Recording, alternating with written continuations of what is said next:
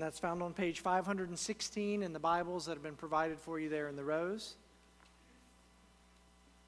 Again, if you are visiting with us or you do not have your own copy of the Scriptures, so we'd invite you to take that with you as you go as our gift to you.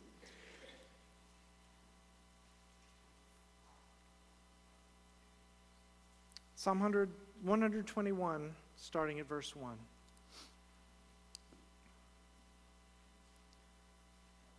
I lift up my eyes to the hills. From where does my help come?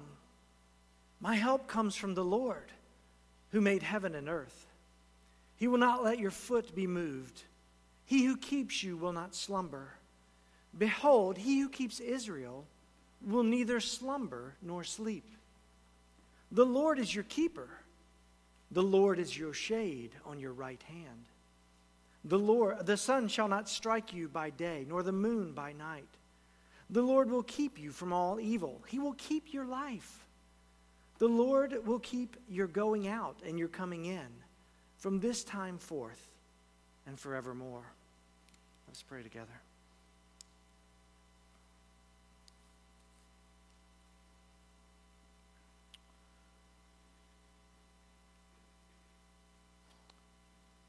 Lord, I pray that your Spirit would move mightily among your people this day.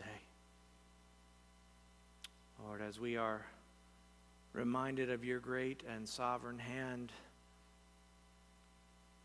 at work in our lives as your people,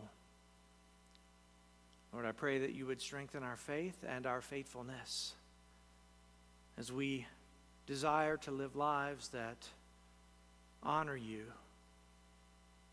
and to bring glory to your name. So we desire to be men and women who are faithful in proclaiming the wonders of your gospel, which we have sung so much about this morning. That sinful man can be reconciled to a holy God through faith in the Son of God, who lived and died for us.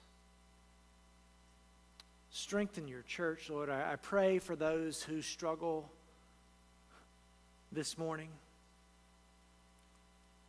Lord, that you would bring comfort and strength from your word. Lord, I pray for those who are in sin, Lord, that they would be convicted and brought to repentance today. Lord, I pray for those of us, Lord, who may be hanging too tightly to the things of this world. Lord, that you would reveal that the true treasures are those things that are eternal and that are found in you. Do good to us, Lord, for your glory, I pray in Christ's name. Amen.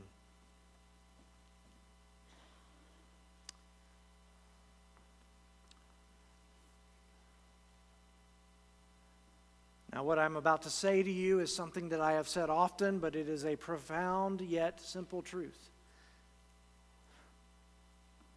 Our growth as disciples is tied directly to our understanding of who God is. Our growth as disciples, followers, learners of Christ is directly tied to our understanding of who God is. Now, we touched on this a little bit last week as we considered Psalm 8. Every Christian is called to be a disciple of Christ. I feel like I need to say that again. Every Christian is called to be a disciple. Discipleship is for everyone who believes, every Christian. And as we grow in our relationship with God and our understanding of His Word, it's helpful that we remember that sometimes as we read God's Word, we are confronted with something that is new to us, or we understand in a way more clearly than we once did. And sometimes as we read God's Word, we get a much needed review of things that we have learned in the past. And both situations are essential for our spiritual health. We need the reminders just as much as we need that growth in understanding in certain areas. These reminders are important because we are forgetters by nature. When the rubber meets the road, when trials come, when we are experiencing times of ease and comfort, we tend to forget even some of the most basic truths about the Christian life. We take our eyes off the prize, if you will. So it is essential as we read God's Word that we take time to reflect on and come back to those truths that we've already been exposed to. And for many of you, quite honestly, what we read here in Psalm 121 really is a lot of reminders of things that we know to be true about God. But lest you be tempted to check out this morning, let me challenge you to stay the course this morning, to stay focused from the outset, to go beyond simply affirming these things that we know we agree with about the character of God, to begin to think deeply about how these truths about God relate to where you are this morning, what you are facing. And we know from our prayer list, and we know from just living more than 24 hours on this earth, that we are all facing something today, are we not? I want you to consider the implications of what we learn about God. Not what these truths mean to you, because they mean the same thing to all of us. God is God. But how do these truths apply to your life? How are they going to shape what type of man you are, what type of woman you are, what type of child you are? How's it going to shape your approach to your studies this week, student, or your work this week, or that trip you have to make to the hospital, or that hard conversation that you're going to have? Because if we believe what we say we believe, that this is truth, then these truths must affect those areas of our lives. And I don't start this way to come off hot and heavy on you to begin with. This is not to heap guilt upon you, but to encourage you. God has given us truth about Himself. We can know God.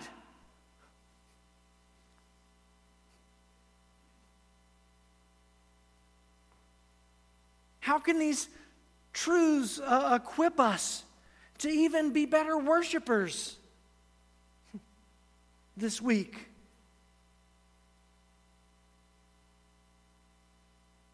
Psalm 121 describes our God. Now, when we began the study a couple of weeks ago, I listed out roughly 7 types of psalms that are out there. And we talked about this. And if you go and read, if you read 10 different writers or commentators on the psalms, they might give you 10 different answers as far as the number of different varieties of psalms that are out there. But one type of psalm that they all agree on is what is called a psalm of ascent. A psalm of ascent, not a smell, but ascent, as in going up. And Psalm 21 is one of these. If you look in your Bible there at the top there, it probably, right before this, verse 1, it probably says a psalm of ascents. Older translations refer to it as a psalm of degrees or a psalm of steps. And there are 15 of these psalms in the Psalter, in the book of Psalms in the Bible. And they're all grouped together in Psalm 120 through Psalm 134. And if you look at this grouping of psalms, they aren't grouped together because they were necessarily written at the same time or by the same writers. That's not the case at all. Actually, the years are unknown, but it's a pretty broad scope of what you find in the history of Israel. But the reason that they're grouped together, they're grouped into to 5 groups of 3 psalms each. And in the first 4 groups, what you find is the first psalm that you encounter, in this case it would be Psalm 120, what you find is a lament or a statement of despair or concern over a situation. Something's going on. In the middle psalm, 121 in this case, you find a reflection on or an appeal to God's character. And then in the third psalm, in each of those groupings, you find a celebration or a reflection on the promises and implications of what it means to be a part of the people of God. And these psalms have been grouped this way to aid in worship. The Psalms of Ascent were sung by pilgrims who would visit, Jewish pilgrims who would come to Jerusalem 3 times a year for various celebrations. And as they climbed the road to Jerusalem, remember Jerusalem was a city on a hill, elevation about 2,700 feet. As they would walk the road up to Jerusalem, they would sing these psalms together to prepare their hearts for worship. Ascents, steps, degrees. And while taking them in their individual setting, a psalm at a time, is beautiful. Psalm 121, we could stay here for weeks just looking at the character of God. As we consider them as they've been grouped, I think it's an even more powerful way to understand God's Word. Psalm 121 paints a beautiful picture of the God who cares for His people. It's a song that celebrates that God is present and active in the lives of those who are His, especially during times of trial. I mentioned already that Psalm 121 is the second psalm in a grouping of 3 psalms, which are designed to stimulate worship in the hearts of God's people. So I want to begin by reading Psalm 120 as a prelude. Then we're going to focus on Psalm 121 as the meat of our passage. And then I want to close by looking at Psalm 123. So listen to Psalm 120.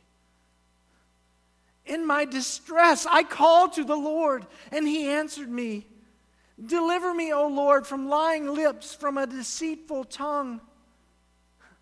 What shall be given to you, and what more shall be done to you, you deceitful tongue? A warrior's sharp arrows with glowing coals of the broom tree.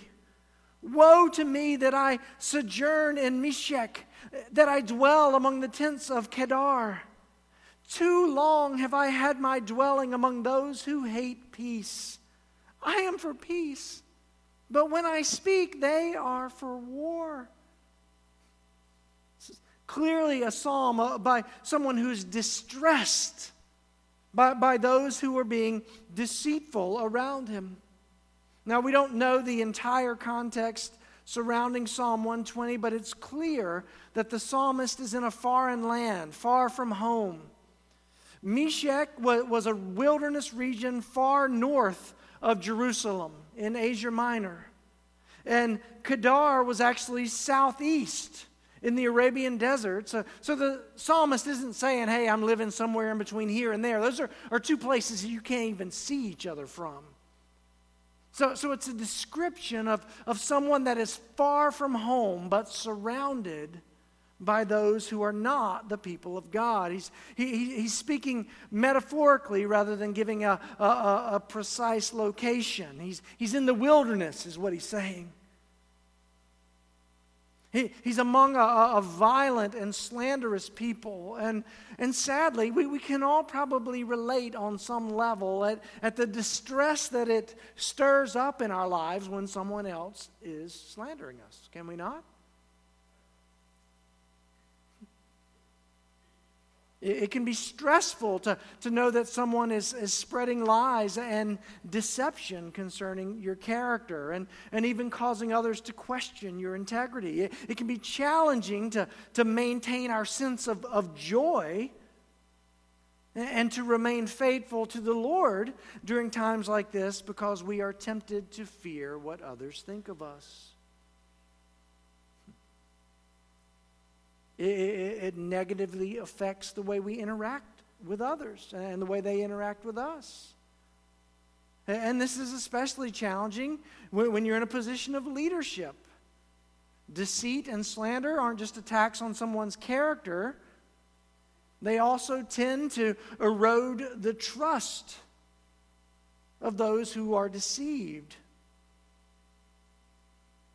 and who believe the lies that are being spread. We see in verse 7 that these deceivers are men who love violence rather than peace. People with this bent tend to be people who have no problem doing violence to reputations as well as the physical body. And Psalm 121 follows Psalm 20, follows Psalm 120 as a reminder that God is present with His people during times of such trial. In the same way that the glory of a diamond is best seen when placed with the backdrop of a black satin cloth, so too Psalm 121, as it talks about the glory of God, is seen even more glorious, more beautiful when contrasted with what we see in Psalm 120. We are distressed. Psalm 120. It's hard. Reputation's under attack. I'm not near the people of God. I'm in the wilderness of life. Don't despair. Psalm 121, look to God. Psalm 121 presents 4 ways that God cares for us. And it is my prayer that our time in this great psalm will increase our worship of this glorious, caring, ever-present God who has called us to Himself through His Son, Jesus Christ. In verses 1 and 2, we get a glimpse of our God who helps. Verses 1 and 2. I lift my eyes up to the hills. From where does my help come? My help comes from the Lord who made heaven and earth. Now, the psalmist reminds us that God is our helper in our time of need. And again, we don't know who wrote this psalm, so it's impossible to be sure what period of history it was of Israel's history in which it was written. And this really does bring to question what the psalmist's intent is when he says, I look to the hills. If this was written in a time of war or a time of exile, then looking to the hills would have been something that was done in fear or wariness. If we're traveling, if it was written during the exile and they're coming home, they're coming home looking to the hills, not knowing who's up there. Is there an enemy there? Is something else going on up there? Is there danger or hope or help there? If this was written during a time of peace and prosperity, then it's likely that the psalmist is writing about a time when the people would actually be returning to Jerusalem. And as you look to the hill, what do you see but the temple of God in its glory? A reminder of where our help comes from. But in either situation, we see that the psalmist is trusting in God rather than in that which has been created, that which is earthly during the time of need. Now, hopefully, if you were with us last week, as we read the psalm this morning, you noticed that the word Lord, every time it's used in Psalm 121, is written in all capital letters. And hopefully you remember that means that in that case, the Hebrew word Yahweh is what's been translated Lord. And Yahweh is the name that God gave about himself when Moses met him at the burning bush. Yahweh emphasizes the fact that God is eternal, God is all-powerful, and that he is a covenant-keeping God. He's the true God, and in his character alone, we see that the psalmist takes comfort. It says, "My help comes from the Lord who made heaven and earth." Now, we saw last week that creation is indeed a reminder of God's power and wisdom. And much of what we see in creation is pretty powerful, is it not? Now, even here in Lancaster County, we have some pretty impressive storms that blow through in the spring, summer, and fall, do we not? We even had a tornado touch down only a few miles from here, not that long ago. And a tornado is a relatively small storm. But everything that it touches is affected. Trees are uprooted. Roofs are removed from buildings. Buildings themselves are destroyed. It's raw, frightening power. But it's not just the storms where we see power in creation, right? I remember as a small child being at the beach on vacation in North Carolina, and I sat out on the deck looking down at the ocean, and I watched the tide rolling in, and it kept coming. And before you knew it, on a bright sunny day, the tide had actually ripped the steps away from the deck that I was sitting on and took it out to sea. Just like that. The wood and nails were no match for the power of the waves. The power of creation, or that we see in creation, is amazing. But we see here from the psalmist that it pales in comparison to the power of the one who created it all. The psalmist, looking to the hills, understood that the one who created those hills and everything else is the source of his help and strength.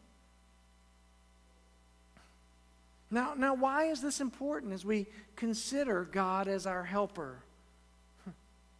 Well, let's be honest. It is much easier for us, even today, to focus on what we can see rather than what we cannot. Just as the waves crashed upon and ultimately washed away part of a sturdy deck, we tend to focus on the waves that are crashing in our lives.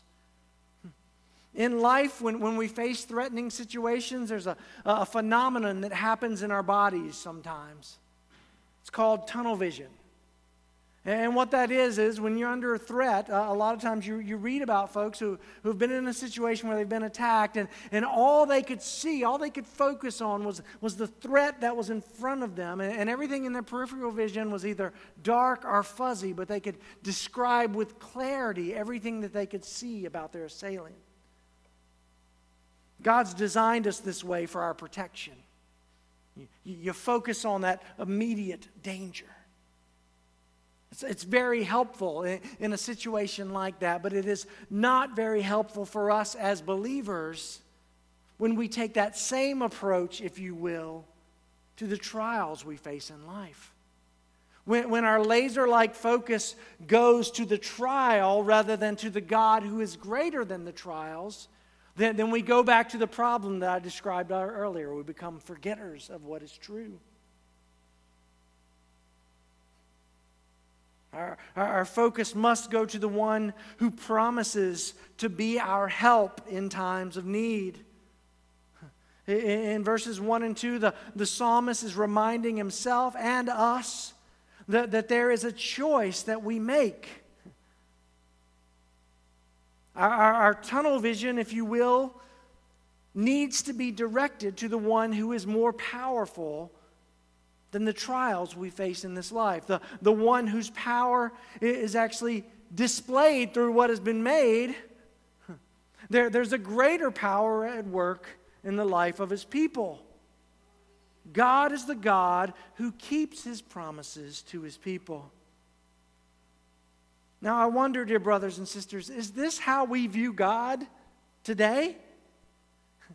We celebrate the gospel at New Hope and the fact that through faith in Jesus, the one who died and rose again to restore us to God, we are now the people of God. That is an irrefutable fact. Anyone who comes to Christ by faith has been reconciled to God, and we are there forever. It's the greatest news we'd ever receive. But it does not end there, dear Christian.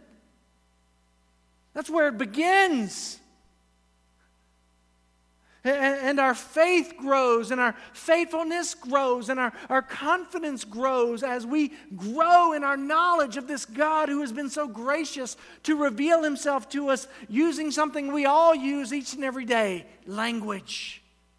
We don't need impressions of the God whom we worship. He's given it to us in black and white.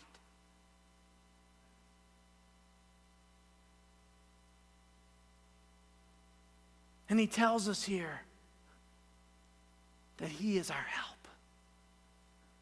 So think about the trial you're facing, the fear you're having, the uncertain situation that's lying ahead, the difficult conversation you need to have.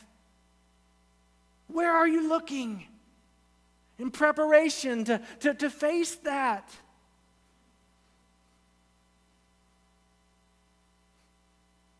Perhaps you look to the hills and all you see all around are our enemies who are waiting to drop down and take you out, so to speak. God is your help, dear Christian.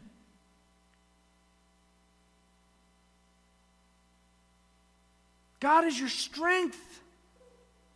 And it's in the backdrop of the struggles and trials that we face in this life that God's help to us is even more glorious. And it's also during those times that our growth in Him is most evident. Struggling Christian, He is your help. Turn to Him in your time of need. Verses 3 and 4, we see the God, our God, who secures. The psalmist continues, He will not let your foot be moved. He who keeps you will not slumber. Behold, He who keeps Israel will neither slumber nor sleep. Security is another important aspect of our relationship with God. We've been reminded of His power to work in our circumstances, but that power is also seen in how He enables us to stand in the midst of trials. Verse 3 says, He will not let your foot be moved. Now in the Hebrew, this phrase actually communicates the idea of not surrendering or giving up. Now, that's why some have speculated that this is a psalm that looking to the hills is thinking about enemies, because this is kind of a war type statement here. You're not going to give up. You're not going to surrender an inch. God will not allow His people to fall away, but He will equip them to stand in the day of trouble. Now, this doesn't mean that things will be easy or that we won't face struggles or even setbacks as we seek to live faithfully in this fallen world. But to be moved in verse 3 means to slip or fall or fail. And I think what the psalmist means is that those who belong to God will not be moved in the ultimate sense. In other words, those who truly belong to God will persevere. They will overcome.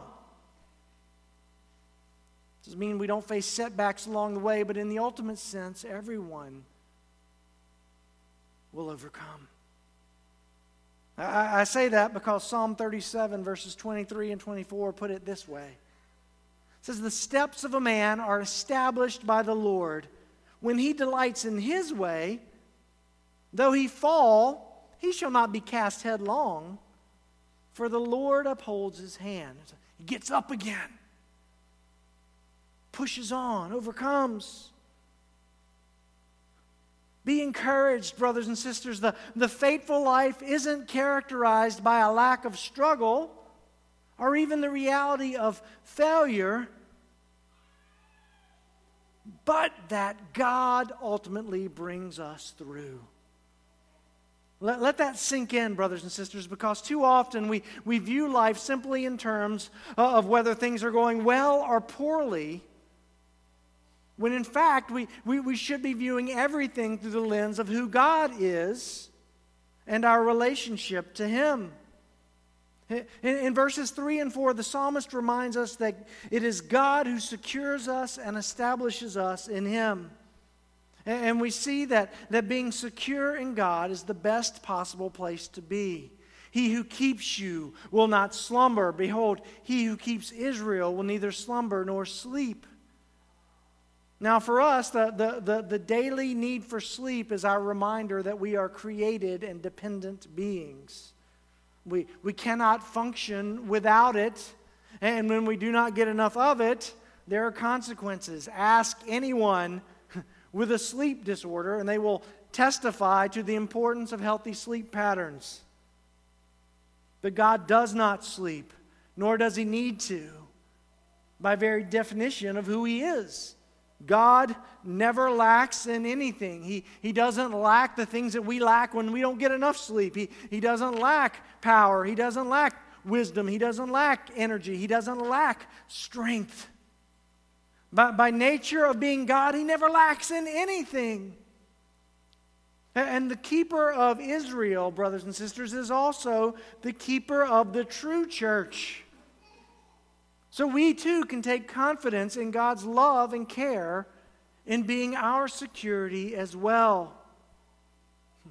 We see this phrase, "He who keeps," or "the Lord is your keeper," throughout Psalm 121. I'm going to come back to it again. And it's there as a constant reminder that God is present with and at work on behalf of His people. The God who keeps you is the God who secures you in Christ for eternity. What is there to fear, dear ones, when trials come? What can man ultimately do to us if we are secure in God? Our God is also a God who shields, verses 5 and 6. The psalmist continues, "The Lord is your keeper. The Lord is your shade on your right hand. The sun shall not strike you by day, nor the moon by night." Now, William S. Plumer, who was a Presbyterian pastor in the 1890s, makes an important point concerning God's role as keeper in Psalm 121. That God is referred time and again as the keeper of His people in the psalm makes it clear that we're a people who need to be kept. Okay? Now, that seems very basic and clear, but if we don't think about the implications, then we miss an important point. This psalm does an excellent job of reminding us who is God and who is not. We need to be kept. Inherent in the many statements about God, what God will do for His people, is the reality that as His people, we are completely dependent on God to do these things for us. And that's true for every point in this sermon. The fact that God does these things for us should serve to deepen our faith in Him, because we desperately need God to do all this and much, much more. We are weak. He is strong. We are needy. He provides what we need. We need protection.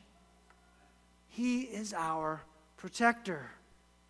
We are sinful. He provides a Savior. You see how that works? Don't ever forget it. Verses 5 and 6 paint the picture of God shielding his people from harm. The people of Israel understood life in a desert wilderness, and they understood what it meant to travel on foot over great distances. In such a setting, one is exposed to the elements. Traveling during the heat of the day could lead to heat exhaustion or even stroke. And traveling in the cold of night could lead to frostbite at certain times of the year. But I think the psalmist actually has more in view here than simply suffering from heat or cold. I think poetically speaking, the psalmist is emphasizing really the harshest realities of life. And this is all tied to the help and the protection that God provides that we've already looked at. The psalmist is simply building on this foundation that God is actively at work in his care for his people. We live in a fallen world, and let's be honest, we're a fragile people. We like to think we're at the top of the food chain, and in one sense we are.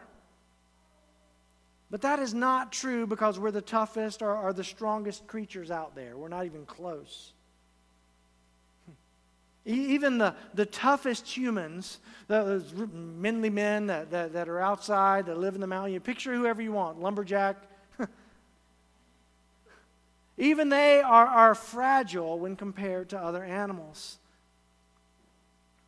Did you know that there are 24 animals in the world that are considered man-eaters? They consider us their prey. And that doesn't even include the creatures that might kill as a defense mechanism or those that scavenge for things that are already dead. And on that list, you have a wide scope of animals. Some you would expect to be there, like tigers, right? That's probably one of the first things that comes to mind. But there are also other animals that you might not think are there or should be there. There are fish on that list. There are lizards on that list that all consider you a tasty morsel. Now, thankfully, we don't live in a part of the world where we face a whole lot of man-eating species, but the point remains the same. While we may be above the animals in God's order of creation,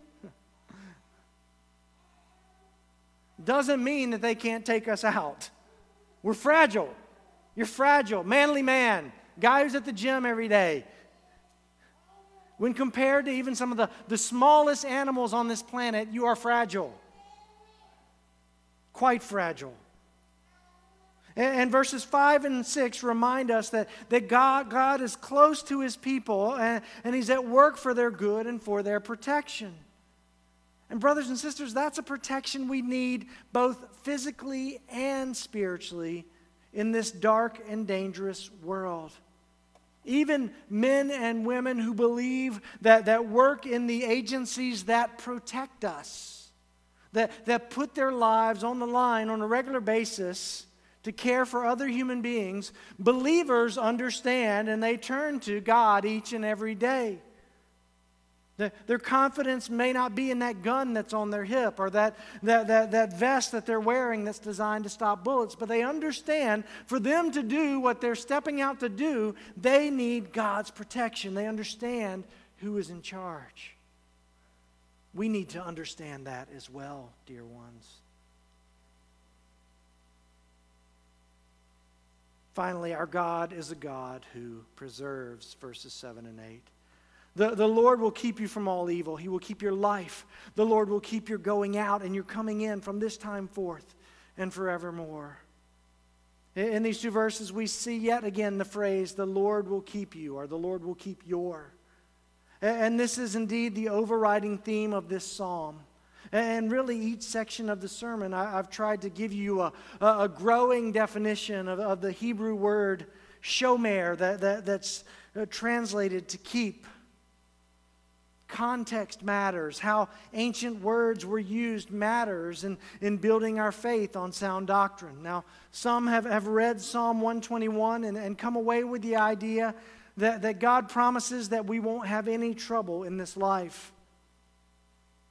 After all, isn't that what these verses say? Well, not really, not if you understand the history of Israel. Not as you consider it as the way it's set apart in the Psalter for our worship. Psalm 120 describes someone who's in great distress. So it's not a promise of a life of ease or a trial-free life. But it's a description of God's faithfulness and care for His people. And an aspect of His keeping His people, God is able to preserve us even as we face evil in this life. Though we face it, though we are tempted by it, and even as we are affected by it, God's people, His true people, will not be overcome by evil. In verse 8, we see that the psalmist has both a temporary and eternal view as the psalm comes to a close. He talks about from now to what? Forevermore. God is in control now, and He is in control eternally, and we can and should take comfort in this reality. When we're fearful, it's because we can't see that the greatest thing that could ever happen to us is that we enter into the presence of God. You can take your greatest happiness, Christian, that you've ever experienced in this life, and it will not come near the great joy you will feel when you enter into the presence of God. Take that to the bank. Build your life on it. Allow it to cause you to stand firm under temptation and trial. Because you understand that the promise of the glory to come is greater than the temporary pleasures of sin or even the pain that we may experience for standing firm in this life. This is the Christian life, brothers and sisters. God preserves His people. Our bodies may break and decay, but our real selves, our souls, are preserved, secured by the faithfulness of Christ. No one can snatch the believer from the hand of God. And what greater preservation can we have than that? God is present and active in the lives of His people. And as we face adversity, as we face the mundane day-to-day activities that we're involved in, as we experience joy, and even as we face the evils of this world, God preserves His people. He empowers us to persevere in this fallen world. The Apostle Paul picks up on this same theme in Philippians 1:6. This is what he writes. He says, "And I am sure of this, that He who began a good work in you will bring it to completion at the day of Jesus Christ." It's that same idea that we see in verse 8, this preservation from now and forevermore. God is at work for our good, brothers and sisters.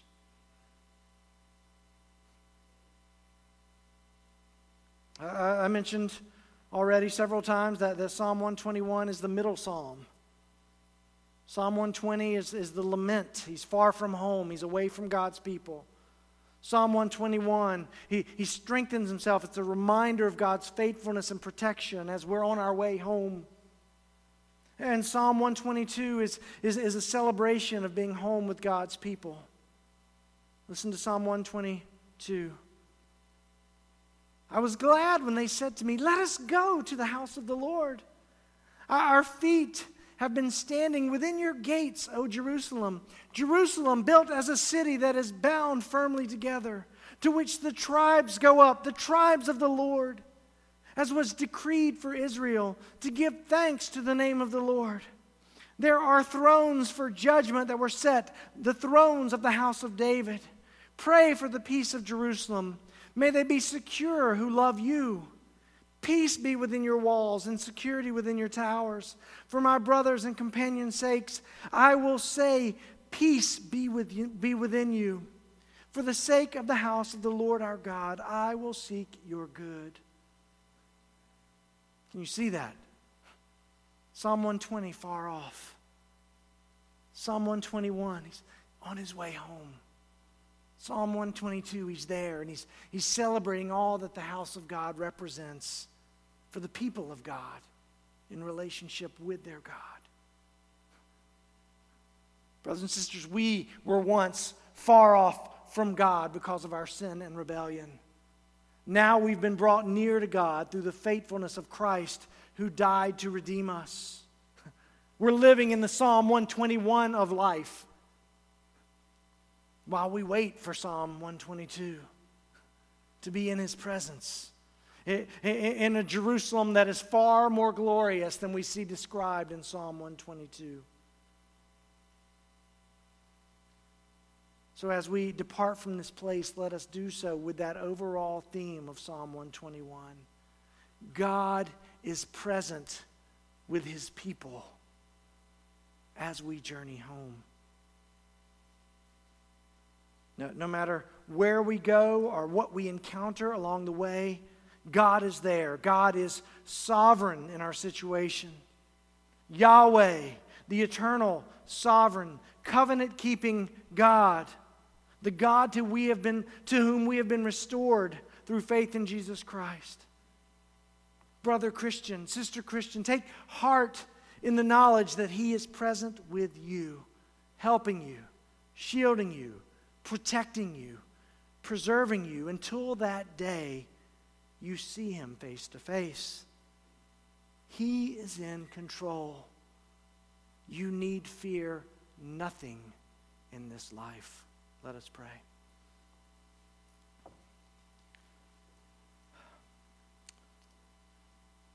Oh Lord, what a great reminder of who you are and what you have done and what you continue to do for your people. Lord, I pray that Psalm 121 would wave like a banner over our lives as we celebrate who you are and your work present and active in our lives each day. Lord, we want to be a faithful church in reminding one another and encouraging one another of who you are and what you have done.